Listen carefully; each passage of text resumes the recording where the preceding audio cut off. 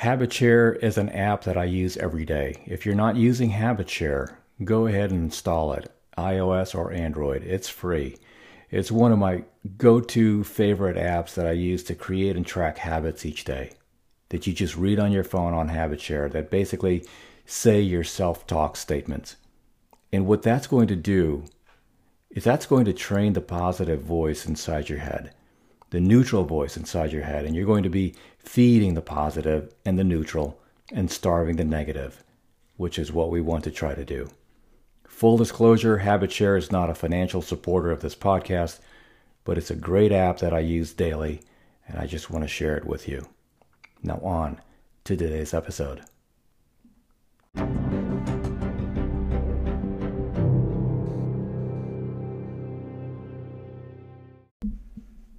Smaller habits, bigger results.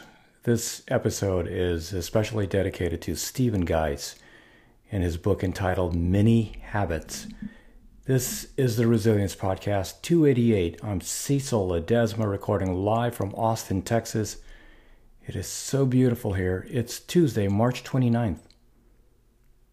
If you want to be successful with developing a habit, smaller habits lead to bigger results. You have to make your habits so small that they're impossible to fail. Say you want to start working out in the morning. Do one push-up, and one push-up is the start of a workout. We know it's the start that stops most people. So if you do one push-up, what do you think is going to happen? Exactly, you're going to do more. So remember that one is always infinitely more than zero. So don't let the start stop you. Just get started. And once you get started, guess what? You start to build momentum, and you're going to keep going. We've got to get momentum on our side. So make your habits too small to fail, because smaller habits lead to bigger results. And then with that, it's understanding that what we do daily will compound over time and make the biggest difference. The importance of doing a little, a lot, not a lot, a little. I take a concept from the book, The Compound Effect by Darren Hardy. He says, would you rather have a check for $3 million right now or a penny that doubles every day for a month? Most people will take the $3 million quick, easy fix instead of realizing one penny doubled every day is over $10 million at the end of a 31-day month. So, let's continue to compound those pennies. Let's continue to stack the bricks to build a wall. And what you want to do is do a little, a lot. Get started by making it really small and easy to get started. We want to be a person who has small goals with impressive results versus impressive goals and small results. Like, be a person who gets it done and how we get it done. And this might be my favorite part of the entire book, is if we get it done by being someone who sets goals, not dreams. The difference between a dream and a goal is a deadline. A goal says, I will do this by then. If I don't get this done by then, I will course correct and give myself more time. A dream is just something I say I want to do, but I don't have a plan. So to me, the difference between your dreams and your goals is your goals have a plan that you reverse engineer, which means I work backwards from my goal to today. And I have a series of steps that I want to take to get there. That's a goal.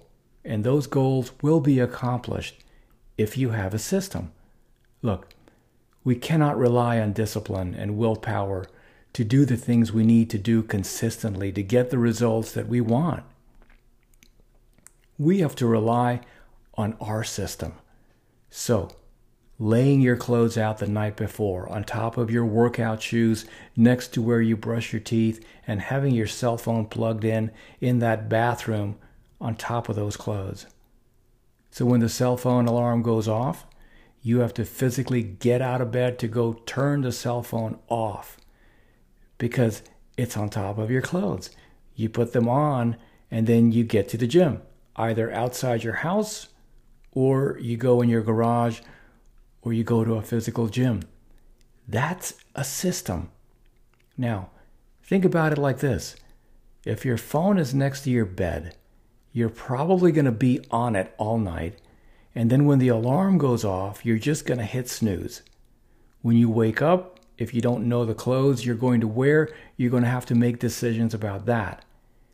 And then, if you don't know what workout you're going to do or where you're going to go to work out, you have to make a decision on that. And decisions are going to drain you, right? We want to turn as many decisions as we can over autopilot by creating systems. A mini habit is basically a much smaller version of a new habit you want to form. 100 push-ups daily is minified into 1 push-up daily. Writing 3,000 words daily becomes writing 50 words daily. Thinking positively all the time becomes thinking 2 positive thoughts per day.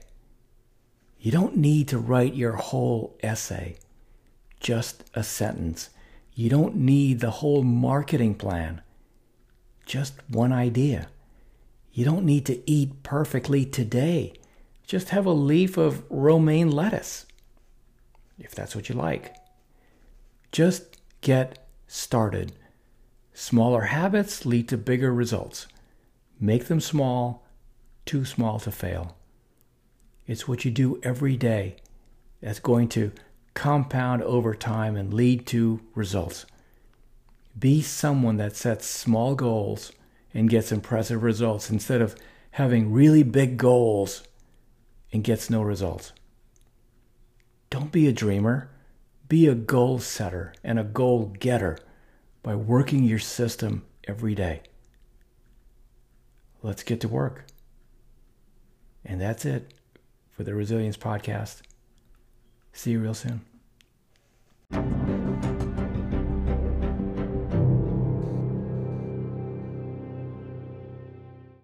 Hey, I'll see you next time, and thank you so much for tuning in. That about wraps it up. But before you jump off, 2 quick things, actually 3. 1, I've always wanted to author the conversation on resilience and mental health, because as a very proud Navy father, these topics affect me personally. And as you go about your day, be sensitive and be kind always, for everyone you meet is fighting a battle you probably know nothing about. Your life is a gift, and it's precious to me.